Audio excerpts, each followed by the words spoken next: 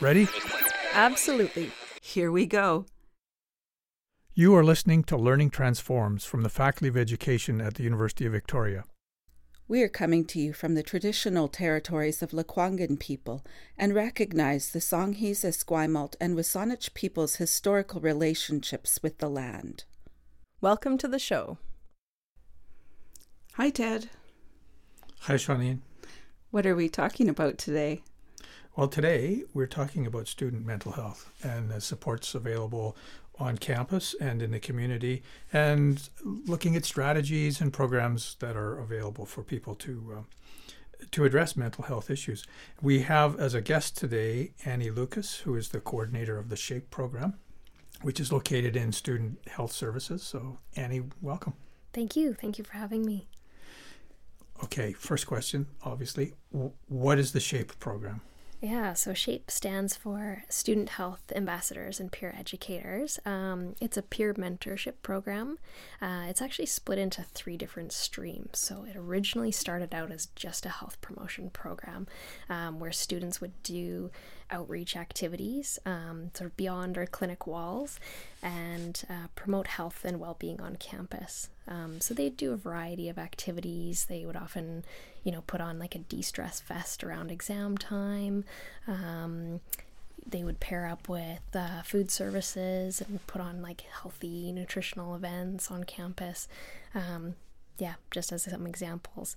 Then it expanded and we got another branch of the SHAPE program called the Harm Reduction team. So we have a harm reduction center in the basement of the Student Union building where we distribute safer substance use and safer sex supplies as well as naloxone kits and provide education around harm reduction.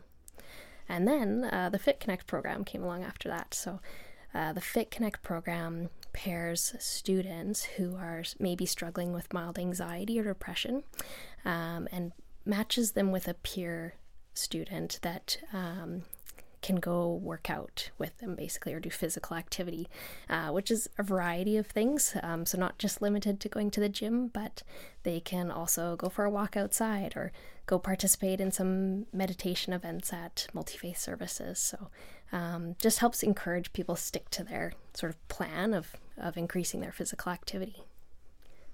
That sounds fantastic. Yeah. What's your favorite story from working here? Oh gosh.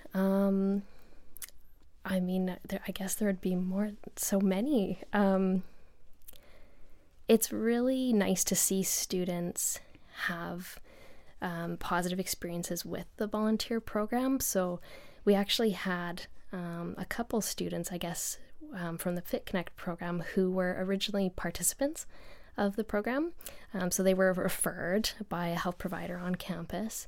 They were matched with a peer student, participated in the program, and said it went so well for them that they actually returned the following year as volunteers. So just to see that kind of cycle of sustainability and how, they were struggling, but then felt, resilient enough the next year that they could volunteer and help someone else. So that's kind of a positive story. I love it. Yeah. Thank you. Yeah. That's fantastic. Yeah.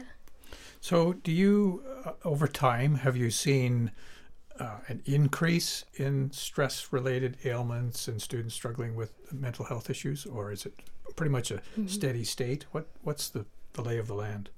Yeah, it's a kind of a tricky question to answer because I think there's been so much work done to reduce stigma around mental health. So I think there always has been stress, anxiety, depression, but I think more people are coming forward and talking about it now, and more people are seeking help for it, which is great.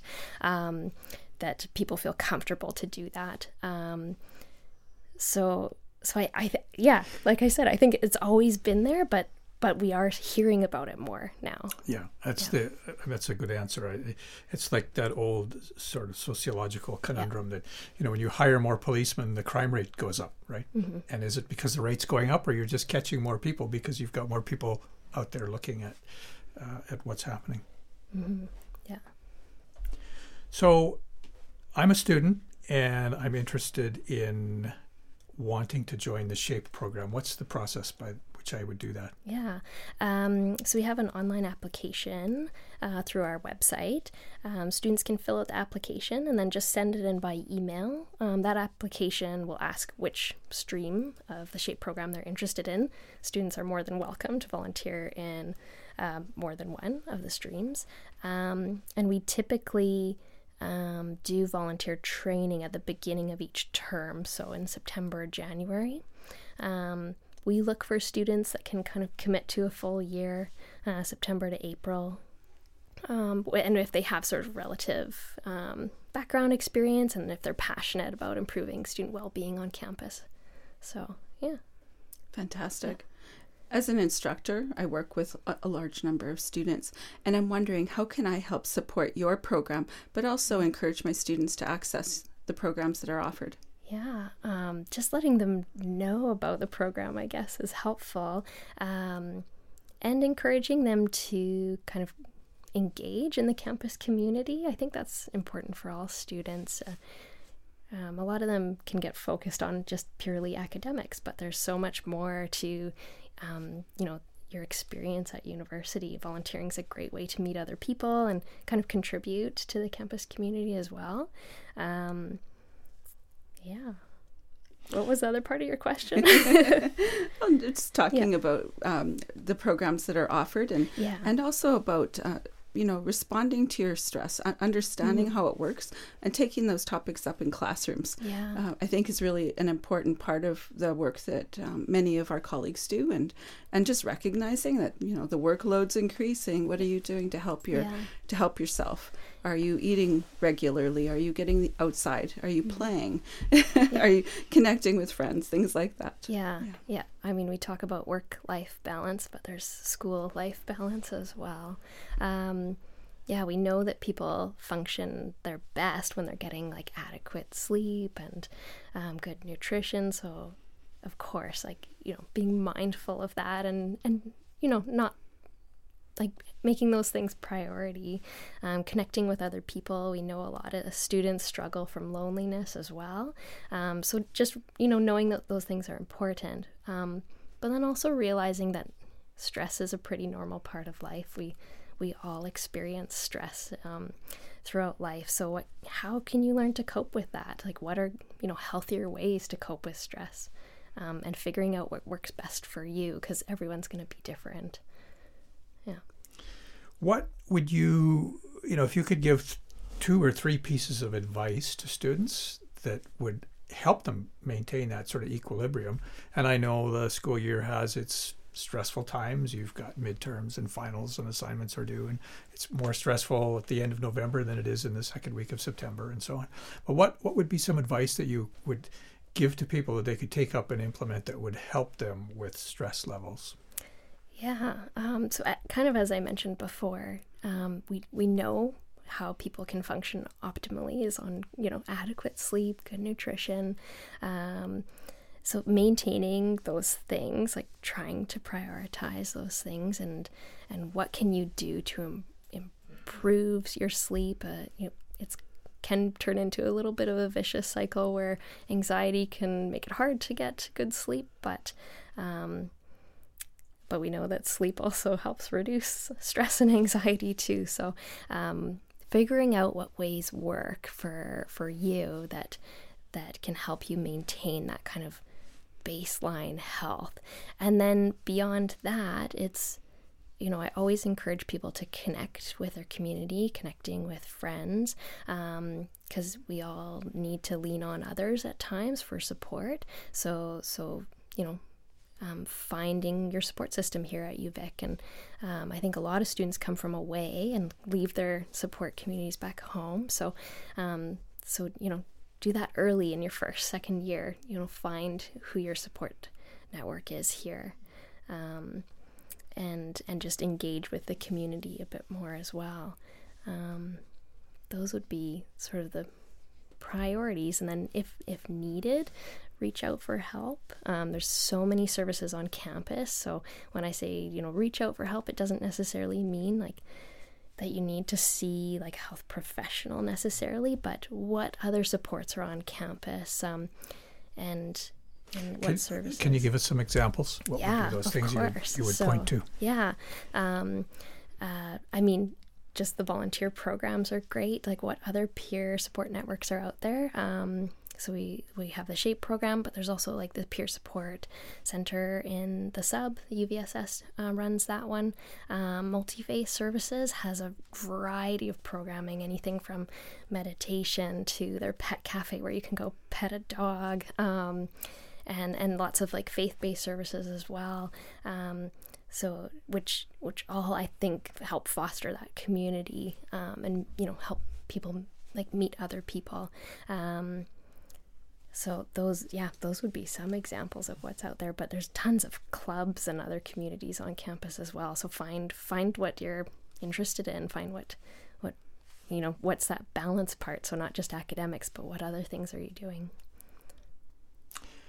Do you, when you look at your clients, if that's the right word, do you see a particular demographic, i.e. are first-year students more likely to access your services than fourth-year students, or is it a mix right across the board where there's no, i.e. stress doesn't discriminate, that anyone and everyone can be in that place? Yeah, a bit of a mix, but typically what we see, and I can speak to sort of health services as well, working as a nurse in the clinic, that most first-year students kind of struggle the most with it's a big transition coming to university, so transitions cause stress. So typically we're seeing a lot of first-year students struggling a bit more with stress, and they haven't always found the coping mechanisms that work for them yet. So I would say second year we see a bit more. We went out and asked students how they deal with stress and mental health. Here are some of the responses. So when I feel stressed about university or lectures or anything, I just go out into the nature, do some hiking, kayaking, and feel like this is so much better than studying. And when I'm then home, like my head is clear again. Personally, when I'm stressed, I like playing guitar, just because it takes my mind off everything. So whenever I'm stressed, I find it really helpful to speak to friends and to find kind of empathy among people who are experiencing the exact same thing, people who are in the same classes have the same experience as you, but also people in different years have different levels of experience. So someone who's in fourth year might have insight for you that you might not have thought of before. And also just keeping a general perspective on where you are at in your studies can be really helpful. So if you're at the undergraduate level and you're just kind of struggling to get the basics of a discipline down, for example, I'm in social sciences, so just keeping that in perspective that you're learning the basics and there's still more to come, not to get overwhelmed, but just take it one day at a time. I would say personally, I tend to try to take breaks when I'm studying, break it up. So like try to put in an hour, and then, I don't know, play video games for half an hour, watch a YouTube video or something, go eat, and then come back. I would say that's the biggest thing for me. Just, I can't really focus for like more than an hour straight. So like after that, it's not even worth it. And then I try not to study too late, even if it means like I might not get as much study time, just because, I don't know, something about studying it late at night, just, I don't know, it's never been worth it for me, so. Yeah, getting sleep is good. Yeah, so I would say those are the two biggest things for me. I wonder, Annie, do you think it's because of the way we've normalized mental health issues and talking about stress more openly these days? I mean, you hinted at that earlier as well, so do you think that's why these students are finding solutions themselves? Yeah, for sure. And just that they're okay with admitting, like, well, oh yeah, when I get stressed, this is what I do. Mm-hmm. Whereas people might not have been okay with admitting that before. Like, we didn't really talk about stress and the effects that it has on our mental health. Whereas now, a lot more people are willing to just, oh, yep, that happens to me too. Or even recognizing that what you're experiencing is a symptom of stress. Yeah. You know, like how long did it take me before I realized that a racing heart or not sleeping well or, you know, all these other manifestations of stress were actually caused by something that I had some control over. And unless you realize that, you just live with it, and then it can accelerate and get worse. What's your strategy, Ted? I meditate. Coping with it. Mindfulness meditation Wonderful. has been a really beneficial practice for me. Excellent. That's really good. Really good. How about you, Annie?